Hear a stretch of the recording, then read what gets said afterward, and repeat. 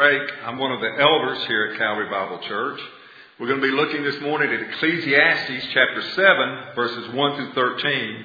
And I'm going to be using the New American Standard Version 1995 edition. Ecclesiastes chapter 7, verses 1 through 13. A good name is better than a good ointment, and the day of one's death is better than the day of one's birth.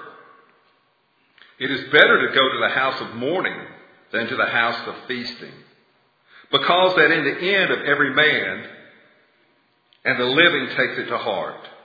Sorrow is better than laughter. For when a face is sad, a heart may be happy.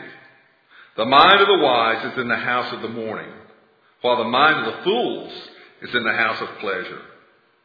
It is better to listen to a rebuke of a wise man than for one to listen to the song of fools. For as the crackling of thorns bushes under a pot, so is the laughter of a fool. And this is futility. For oppression makes a wise man mad, and a bribe corrupts the heart. The end of a matter is better than its beginning. Patience of spirit is better than haughtiness of spirit. Do not be eager in your heart to be angry, for anger resides in the bosom of fools. Do not say, why is it that the former days were better than these? For it is not from wisdom that you ask about this. Wisdom along with a good inheritance is good, and the advantage of those who see under the sun. For wisdom is protection, just as money is protection. But the advantage of knowledge is that wisdom preserves the lives of its possessors. Consider the work of God, for who is able to straighten that he has bent? Thus says the Lord God. Thank you, Dustin. Well, good morning, all. Let's try that again. Good morning. Thank you. It's good to be here with you all. If you have your Bible, I would encourage you to turn if you have not already. We are in our 8th week of a 14-week series going verse by verse, chapter by chapter through the book of Ecclesiastes. And today, what I really would like to talk to you about is your reputation. What people will say about you when you are gone. Much like Romans to Paul, Ecclesiastes to Solomon is his magnum opus. If you've been here for any length of time, then hopefully you're captivated as I have been with this book. It is brilliant. But its brilliance hides behind a veil of pessimism. So what you have to do is you have to pierce through the initial reaction that you have towards his kind of grumpy words. And then if you pierce through your initial visceral reaction, you will see life and truth. As someone recently said to me, the truth hurts sometimes. And it just does. I mean, you cannot read the book of Ecclesiastes without some type of emotion, without wincing just a little bit. Okay, have any of you experienced that? It's like you wince like right before the needle goes in your arm for a shot. Okay, because everything in life under the sun is really unpacked. Every sensitive subject: sin, lust, money, greed, poverty, pain, life, death, injustice in the world, and so forth. But today, what Solomon really unpacks for us is our reputation, is our good name. What kind of name are we leaving behind? And what I see in Ecclesiastes chapter 7, verses 1 through 13, is we see a hinge of the two halves. Solomon uses this poem to kind of connect the two halves of the book together. And what I see is the central theme is your reputation or your good name, how a good name is better than good ointment. And then we see in verses 1 through 13, 5 different principles that help us leave behind a good name. You don't have to answer this question. How many of you would like to leave behind a good name, a good reputation? Hopefully all of us. Okay. No one probably saying, I want to be remembered terribly. Okay. Just think of somebody in your life. It could have been a teacher or a pastor of a church or a president, maybe not so much. Think of somebody who has a good reputation. Think of a face. What kind of character traits come with a good reputation? What kind of character traits come to mind of that person? And I'm asking. Honesty, very good. What else? Loyalty, good. What else? What? Faithfulness, very good. What else that leave behind a good name, a good reputation? Gentleness, yes. What else? Integrity, thoughtfulness, kindness. Now, how many of you have ever known somebody that left behind a good name? And how many of you have ever left behind or known somebody that left behind a not so good name? A real life Ebenezer Scrooge. Maybe you were walking in your neighborhood one time and an old man told you to get off his lawn. Okay. This comes from the book A Christmas Carol. This is how it describes Ebenezer Scrooge. I read that book recently just for this sermon. Scrooge, a squeezing, wrenching, grasping, scraping, clutching, covetous old sinner. The cold within him froze his features, nipped his pointed nose, shriveled his cheeks, stiffened his gait, made his eyes red, his thin lips blue, and spoke shrewdly with a grating voice. How many of you want to be remembered that way? Okay. None of us. All of us here today, I would imagine, want to leave behind a good name, a good reputation. But what does it take? How do we cultivate a good name? That is Solomon's task today. We all want to leave behind a stellar reputation. We want our children to speak well of us, our friends to remember us fondly, our co-workers to speak about us positively in the break room. We all want to leave it behind. But how do you cultivate that? And that is Solomon's task today. So if you have your text with me, look at it here in Ecclesiastes chapter 7, verses 1 through 13. And as we enter into the text, let us just remember the setting of our story. Who is speaking? Who wrote this book? It is Solomon. Who is what? Who is the wisest and richest man that has ever walked planet Earth. And what is his concern? What is his implicit theme in the book? It is a life well lived. This book does not describe eternal life or eternal rewards. That is a different topic for a different day. This book is the Mona Lisa of wisdom literature. That in a world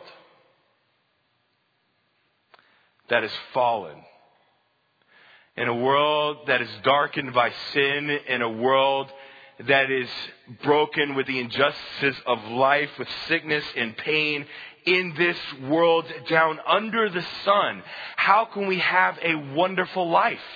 How can we have a great life?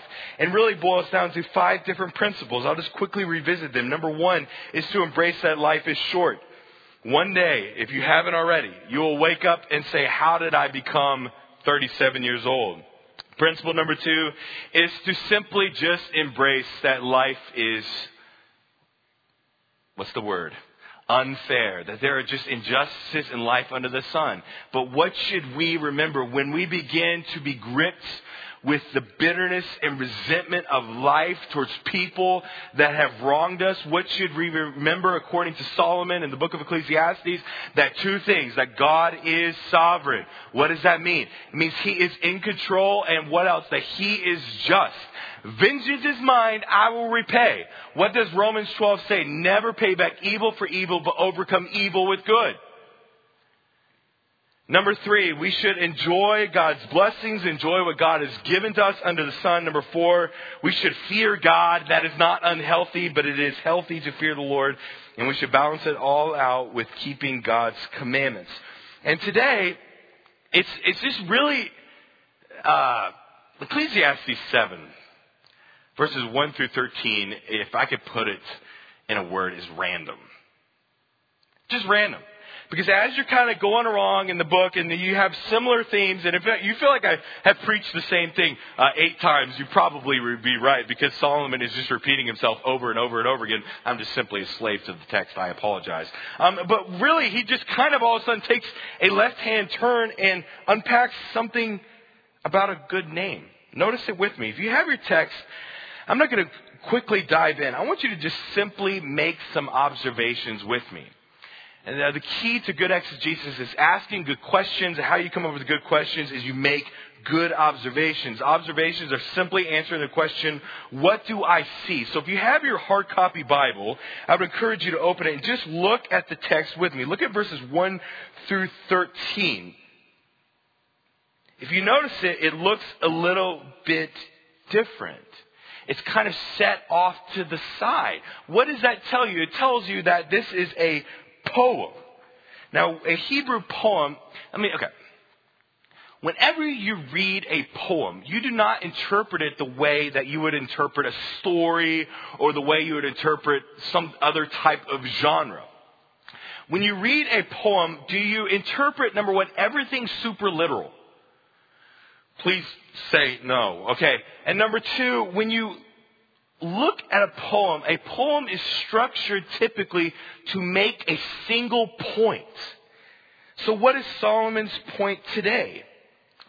Now, when I was unpacking this text, whenever you look at different commentaries, and you have a host of different commentaries, and there's a bunch of different interpretations of the same passage, that signals to you that this passage is probably a little bit difficult to interpret itself. So what a lot of scholars struggle with is that is this section of the scripture a series of different principles, or is there one theme that ties it all together? And number two, observation number two, you see that it is a poem. Observation number two is there a single thread that binds it together? Initially, I thought that these 13 verses were just a series of random principles. But as I looked in observation number 3, you look at the first line. Just notice the first line with me. And then notice the second, and then notice the third, and then notice the fourth. I'll give you a moment to pause. I want you to read the first line, and then the second, third, and fourth.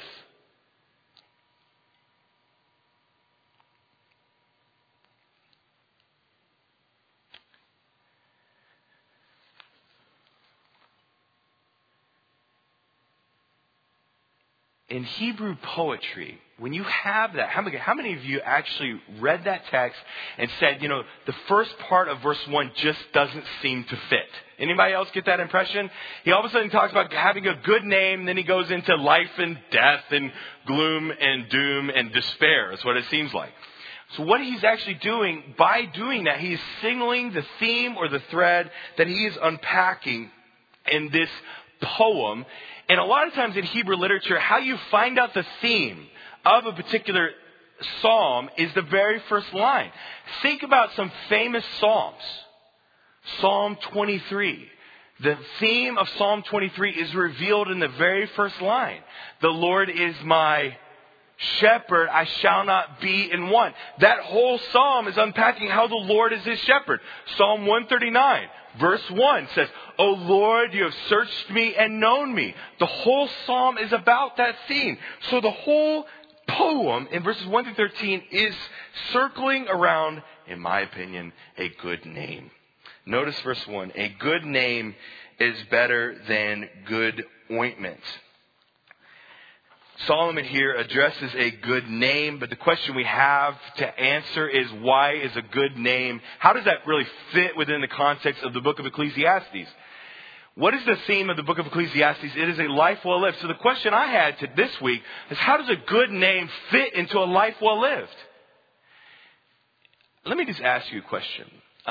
If your reputation is Ebenezer Scrooge, okay, what's your life going to be like? Okay, pretty miserable. Are you going to have a good life if your reputation precedes you and it's bad? Probably not. But if you have a good name, if you have a name that people respect and that people honor, even if they've never seen you or met you before, are you apt to have a good life? If you are thought to be generous and wise and thoughtful, people will remember you and think of you in a certain way, and your life will be probably a bit more joyful. give you an illustration. Can I just speak? It's a little exhausting being grumpy, and I could probably use that lesson. Okay, I've been a little bit grumpy this last year. When I worked for a car rental company, the same people would walk into the branch and they would have the same grumpy face on. Have you ever met those kind of people? They walk up, I would see these people walk, I still remember their faces. They would walk up the steps right before they would walk into the branch. I would see like 3 employees run out the back door. Okay. And then I'd be like, really? Thanks. It's exhausting being grumpy. That person hasn't said a word, but they have this reputation already preceding them. Is that what you want people to remember you by? How do you want people to remember your name? How do you want your children to speak of you after you are gone? How do you want your coworkers and your friends? I hope that you want them to speak well of you, but how do we cultivate a life of a good reputation? Notice verse 1a again. A good name is better than good ointment. The ointment there, we don't really understand this in our culture, but number one, ointment was a measure of wealth. Much like the dollars in your bank account or the car you drive or the house you have, those in our culture are a sign of wealth. Ointment was a sign or a signature of wealth. Think about in the New Testament, ointment. What did the lady anoint Jesus' feet with? Perfume or ointment. And remember the scolding that she received, because how much did that ointment cost? It was 300 denarii or 300 days of wages. Let me just put that in perspective. That bottle of wine, or not wine, that bottle of perfume or ointment cost $61,000. Ointment was a sign of wealth. Number 2, ointment had a practical use in burial. It covered the smell of decay. But then number 3, I was thinking about this week. Our sense of smell directly ties to our emotions.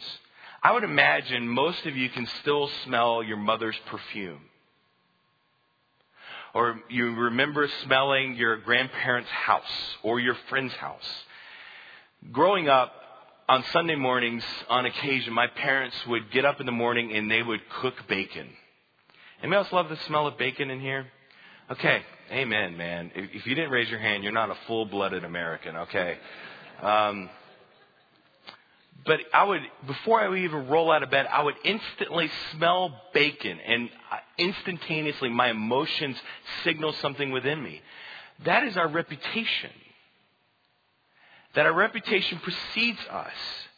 The way people perceive us, the way you perceive a smell dictates your opinion of that food and interprets people's opinions of you. Who are some people in history that have good reputation? They have a good smell about them. But notice with me, how do we cultivate a good name? A good name is cultivated in verses 1b through 4b. The day of one's death is better than the day of one's birth. It is better to go to the house of mourning than the house of feasting, because that is the end of every man. Notice here in the end of verse 2, and the living takes it to heart. Sorrow is better than laughter, for when a face is sad, a heart may be happy. The mind of the wise is in the house of mourning, while the mind of fools is in the house of pleasure. What in the world is it talking about? Just look at the text with me. How many lines do you see there? If you take verse 1a and said that is the theme, then notice verses 1b through 4b. How many lines do you have? 1, 2, 3, 4, 5. You have 9 lines. Notice in the 1b, he introduces the principle. Then in 2, he illustrates the principle. Then in 2c and d, he gives you the reason for the principle, the reason it gives you a good name.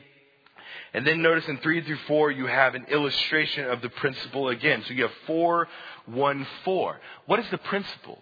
In order to cultivate a good name, you must begin with the end in mind.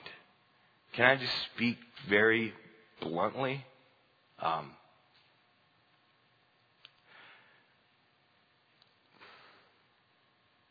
If you want to leave a good name, you must have a very real sense that one day you will die. Is that harsh? Okay. Who likes to talk about death? Why do I say that? Because if you know that one day you will die, and you know that your children will speak of you one day after you are gone, and you want them to speak fondly of you, then you must embrace that one day you will die, and I have to live a certain way in order to leave a legacy.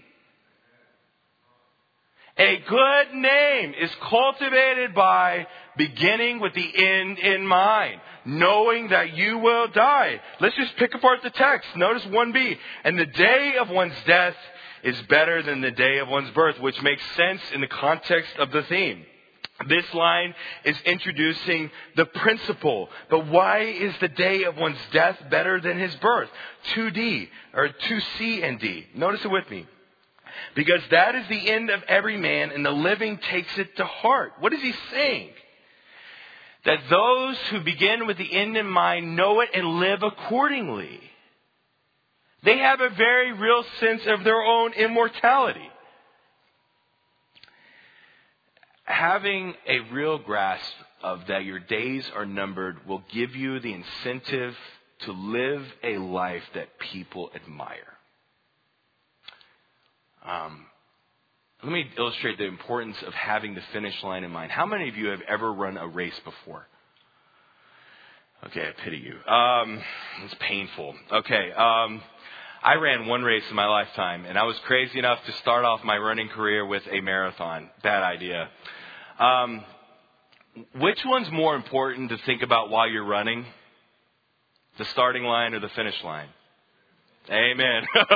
I was thinking the whole time that I was 19 years old running that cannot come fast enough. Keeping the end in mind gives you the incentive to persevere. Death is our finish line. Actually, on earth, it's our finish line. Keeping it in mind. The theologian Steve Jobs, obviously I'm being sarcastic, said this: death is very likely the single best invention of life. It is life's change agent. Obviously, he didn't know his Bible, but he understood the importance of knowing your end in order to leave a good name. If you think that you always will live tomorrow and tomorrow and tomorrow, then you can act all grumpy. And you can just fix it tomorrow. But one day, keep the end in mind. One day you will pass away. And how will people speak of you? To a living adult, it's much more important to have a firm grasp of your end than your beginning. What do we always celebrate? We celebrate birthdays. And there's nothing wrong with that, okay? But maybe we should celebrate death days, okay? Maybe just having a firm reality in that will give us the incentive to leave behind a good name. Notice, continue verse 4. The mind of the wise is in the house of mourning, while the mind of fools is in the house of pleasure. How do you plant, sow, and reap a good name? You begin with the end in mind. The living take it to heart. But then notice principle number 2 for leaving it. Verse 5. This is the next principle. It is better to listen to the rebuke of a wise man than for one to listen to the song of fools. What is he saying? Verse 6. For as the crackling of thorns bushes under a pot, so is the laughter of the fool, and this too is futility. What is these two verses talking about? It's talking about the company you keep. When you're in high school, okay, we'll go back to those awkward years, okay, for all of us. Was your reputation built upon who you hung out with? You better believe it. When people who did not know you saw who you hung out with, what did they automatically associate with you? That's who you are. That is your character. It is better to listen to the rebuke of the wise man. Can I just speak? If you are young in this room, young people, I cannot tell you how important it is for you to surround yourself with good influences. We often run from people that will tell us the honest truth. Because guess what? The truth stings sometimes. But if you are young, surround yourself with good influences. Surround yourself with people that will hold you accountable. Surround yourself with people that will bring you back to the truth of Scripture. Surround yourself with people that will call you out on your junk. It is better to listen to the rebuke of a wise man than for one to listen to the song of fools. Which one's easier to listen to? Those people that build you up all the time, that only have good things to say, or those that ridicule you on occasion? I tell you, we have a terrific elder and deacon board here. I cannot say enough about those men that serve on that board. And every once in a while, they will pull me aside. They'll kind of do one of these numbers, right? You pull you aside and kind of say, hey, Byron, can you chill out on that? You're about to shoot your foot off, okay? And it stings just a little bit, right? It hurts. The rebuke hurts, but I know it's for my good. Because if I want to leave a good name behind, then I must be mindful of my junk. And I must surround myself with people that will call it like it is. There is safety in a multitude of advisors. Proverbs 13:20. Whoever walks with the wise becomes wise, but the companion of fools will suffer harm. Can I just pause? How can you tell the difference between a fool and a wise person? The simplest way is this. To the people that surround you, do they know and obey the Scripture? Proverbs 11:22, where no counsel is, the people fall, but in the multitude of counselors there is safety. Psalm 1:1, how blessed is the man who does not walk in the counsel of the wicked, nor stand in the path of sinners, nor sit in the seat of scoffers, but his delight is in the law of the Lord, and in his law he meditates day and night. When people call us out, even if we're wise people, we distance ourselves from them. But instead, what you should do is listen and be humble and change. Young people in the room, surround yourself with good influences. Because not only will it determine your name, but it will dictate the direction your life goes. But you older people in this room, you have something to offer. Be willing to share the wisdom that God has given you. As long as your lungs have breath, God has you here for a reason.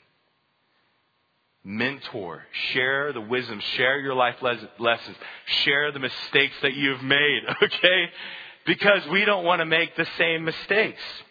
It is better to listen to the rebuke of a wise man than for one to listen to the song of fools. That if you want to cultivate a good name, a good reputation, you must keep good company. Parents of teenagers in the room. Parents of teenagers in the room. What is your greatest concern? Who their friends are. Because bad company ruins good morals. Here's the thing. Over the last year, I won't air out anything. Over the last year, I have surrounded myself with some very expensive advice, okay? Called lawyers, accountants, financial advisors, consultants. I've spent tens of thousands. Please make sure I'm not going to shoot my foot off. And it's been the wisest investment I have ever made in my life. I had a lawyer say of me in front of my sisters, she said, Byron here, bless him, he asks a lot of questions, okay?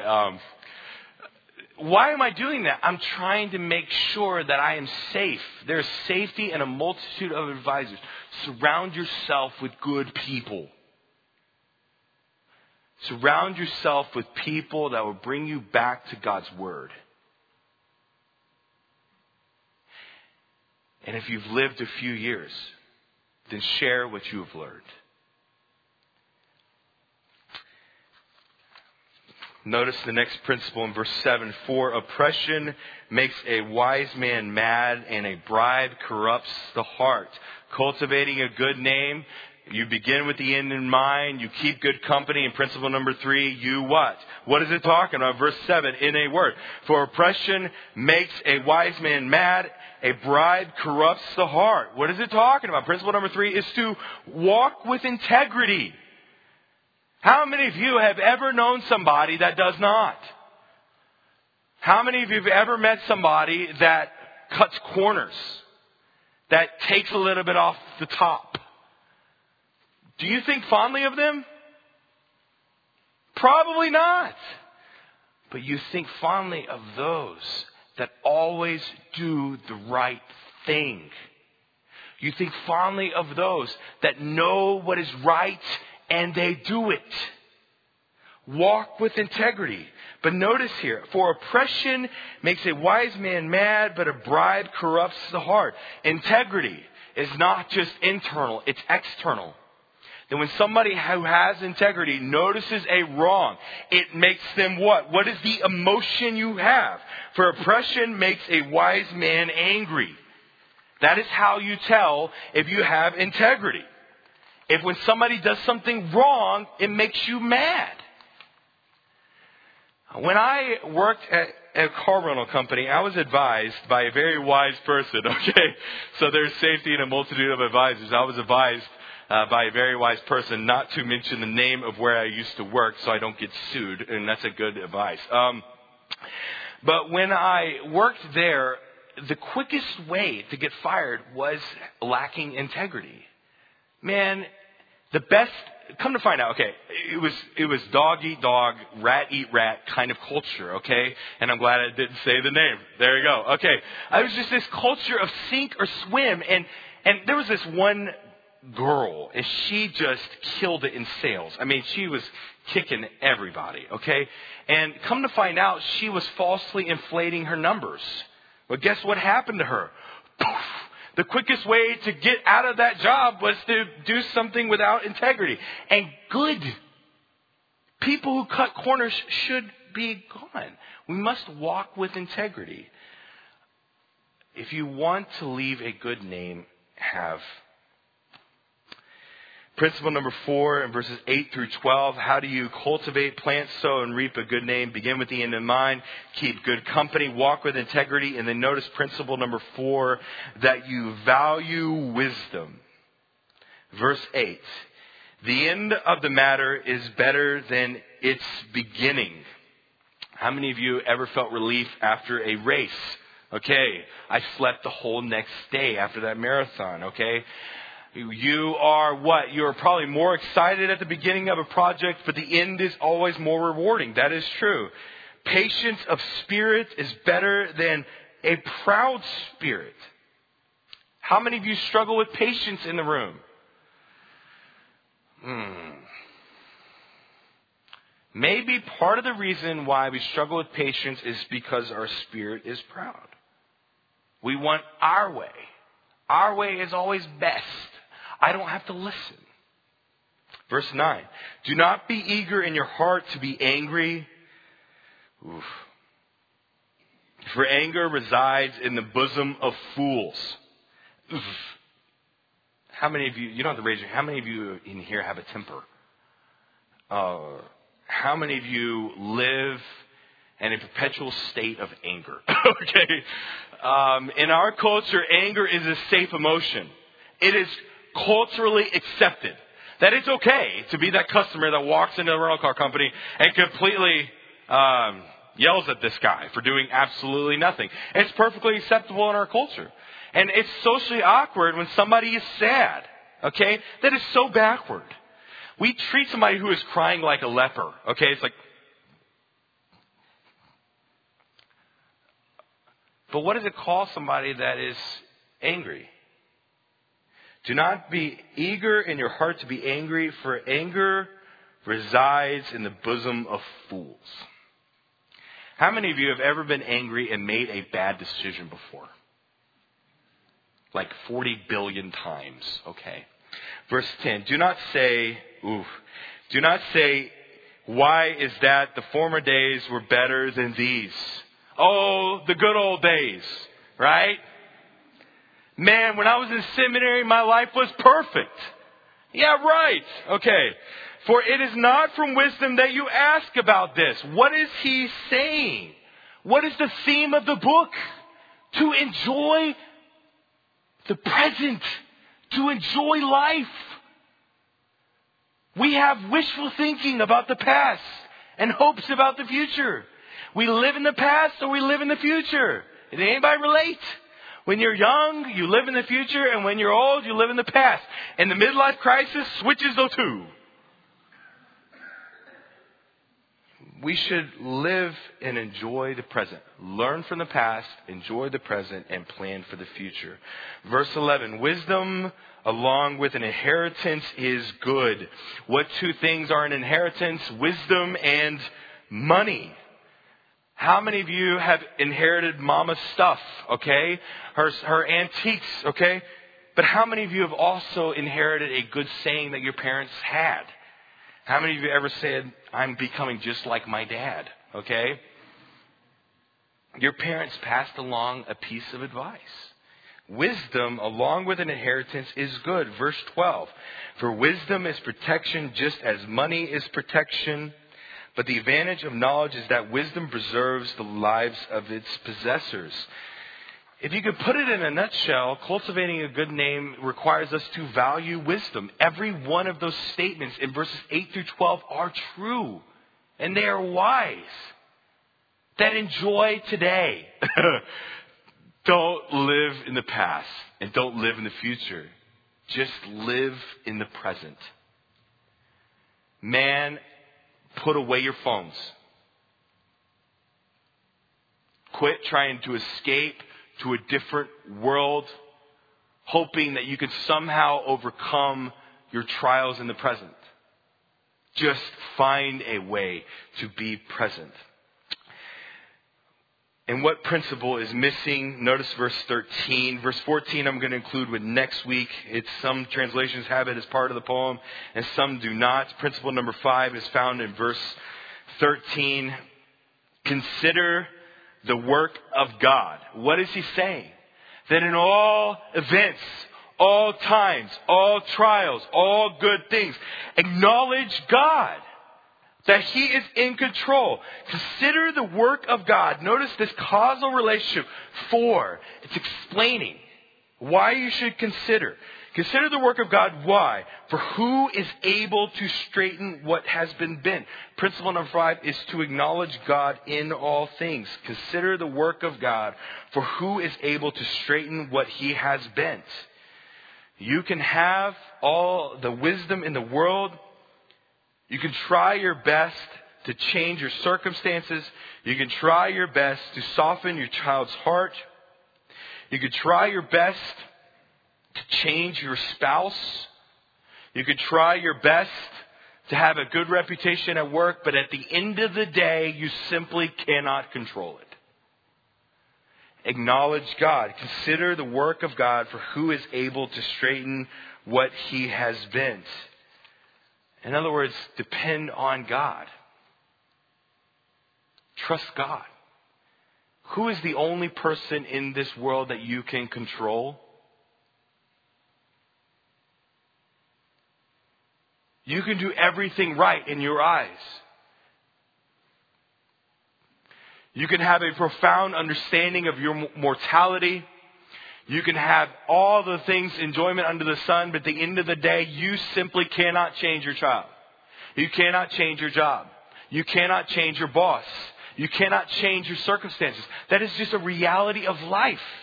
So let us what? Trust the Lord. Depend on him. Consider the work of God. Why? For who is able to straighten what has been broken? Value wisdom, keep good company, walk with integrity, begin with the end in mind, and simply realize that God is sovereign and in control, and there's nothing you can do about it. And if I could say this further, to add a thought, you can't enjoy life without God. Some of us are trying in this room. I'm off script. Some of us in here are trying to enjoy life outside of God's will. And your life will be a fistful of sand. Because it is truly impossible to leave a good name. It is truly impossible to enjoy life to the fullest without him. It's impossible. What does it say in Ecclesiastes chapter 2? There is nothing better for a man to eat and to drink and to tell himself that his labor is good. This is also, I have seen, that is from the hand of God, for who can eat and who can have enjoyment without him? Maybe you have not abided by these principles. Maybe you're close to the end of your road. But guess what? Life's not over. You still have a chance to leave behind a good name. You still have a chance to reconcile with your child. You still have a chance to forgive those that have wronged you. Residing with anger in the bosom is a fool.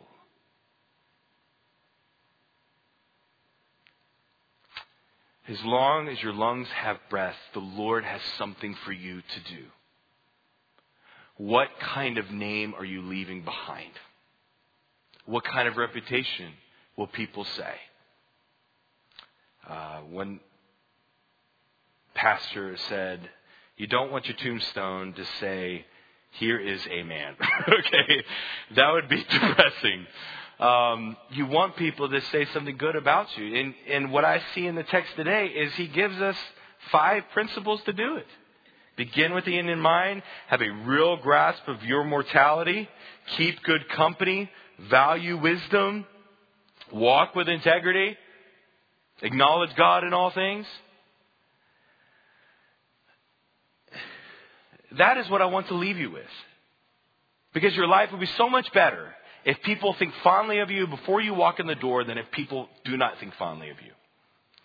As those customers that were always grumpy that walked into Enterprise Rent-A-Car, it was hard to be nice. It was hard to have a smile with those people, and it was hard to give them what they wanted, all right? Because they were just so grumpy and mean. I got ripped up there, man. I had a thick skin when I worked there. You don't want that. You don't want that. You don't want to be the person that walks up those stairs that the employees run out the back door for. You don't want that in the grocery store. You don't want that in the checkout line.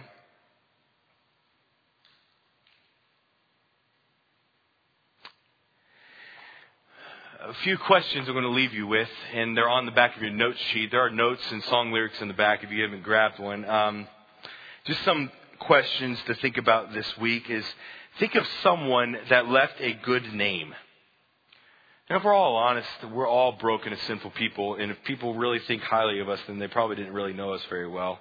So this is kind of true. Think of someone that has left behind a good name. What about them left behind a good name? What are some of their character traits? What allowed them to leave that impression in your mind? And then assignment number 2 is to look at the 5 principles that you see in Ecclesiastes chapter 7, verses 1 through 13, and answer the question, which one is easy for you? To acknowledge God in all things, to walk with integrity, and which one is most difficult? But the question I want to leave you with, and this is a very strategic question that I'm going to end with, is the question is, who is watching you? Who is determining your reputation? Who is determining your name? It is probably your children, the people in Awana, the people in church, your friend group. Who is watching you and what do they see? Because none of us want to be remembered as Ebenezer Scrooge. We all want to be remembered fondly.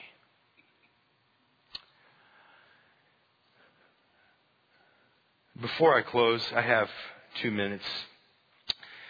I share this every week, and sometimes I share it within 20 seconds, and sometimes I share it with 5 minutes. But today I'm going to do it with 2 minutes. Okay. If you have never been changed by Jesus Christ, if you do not have a personal relationship with Him, you may have been going to your church all your life. Maybe you've been a member here for a long time, and you have never had the transformation that comes in the gospel. How do you become a Christian? Number 1, you acknowledge your sin. There's no point in believing in the gospel if you don't understand your need for it. This is the truth. If you don't understand why you need Jesus, then you never will believe in Him. So the first step in order to really becoming a Christian is to understand your sin, that you make mistakes, that God is holy and perfect. And that because of His perfection, we are eternally separated from Him. But Jesus Christ has come and He has died and He has paid my debt in full. That if I would believe in Him, that I shall be saved. We must acknowledge our need for Jesus. Acknowledge our sin. And then number 2, we must believe in Jesus Christ. For God so loved the world that He gave His one and only Son, that whosoever believeth in Him shall not perish but have everlasting life. And then number 3, you must change your life.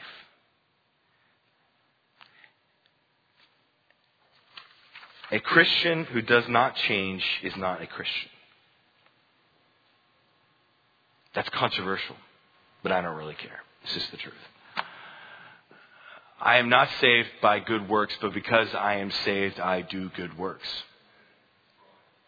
For by grace you are saved through faith, and that not of yourselves. It is a gift of God, not by works, so that no one will boast. For we are His workmanship, created in Christ Jesus for good works, which He has prepared beforehand so that we would, what? Walk in them.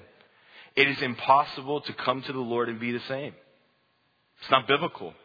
I know it's controversial. I don't really care. It's just the truth.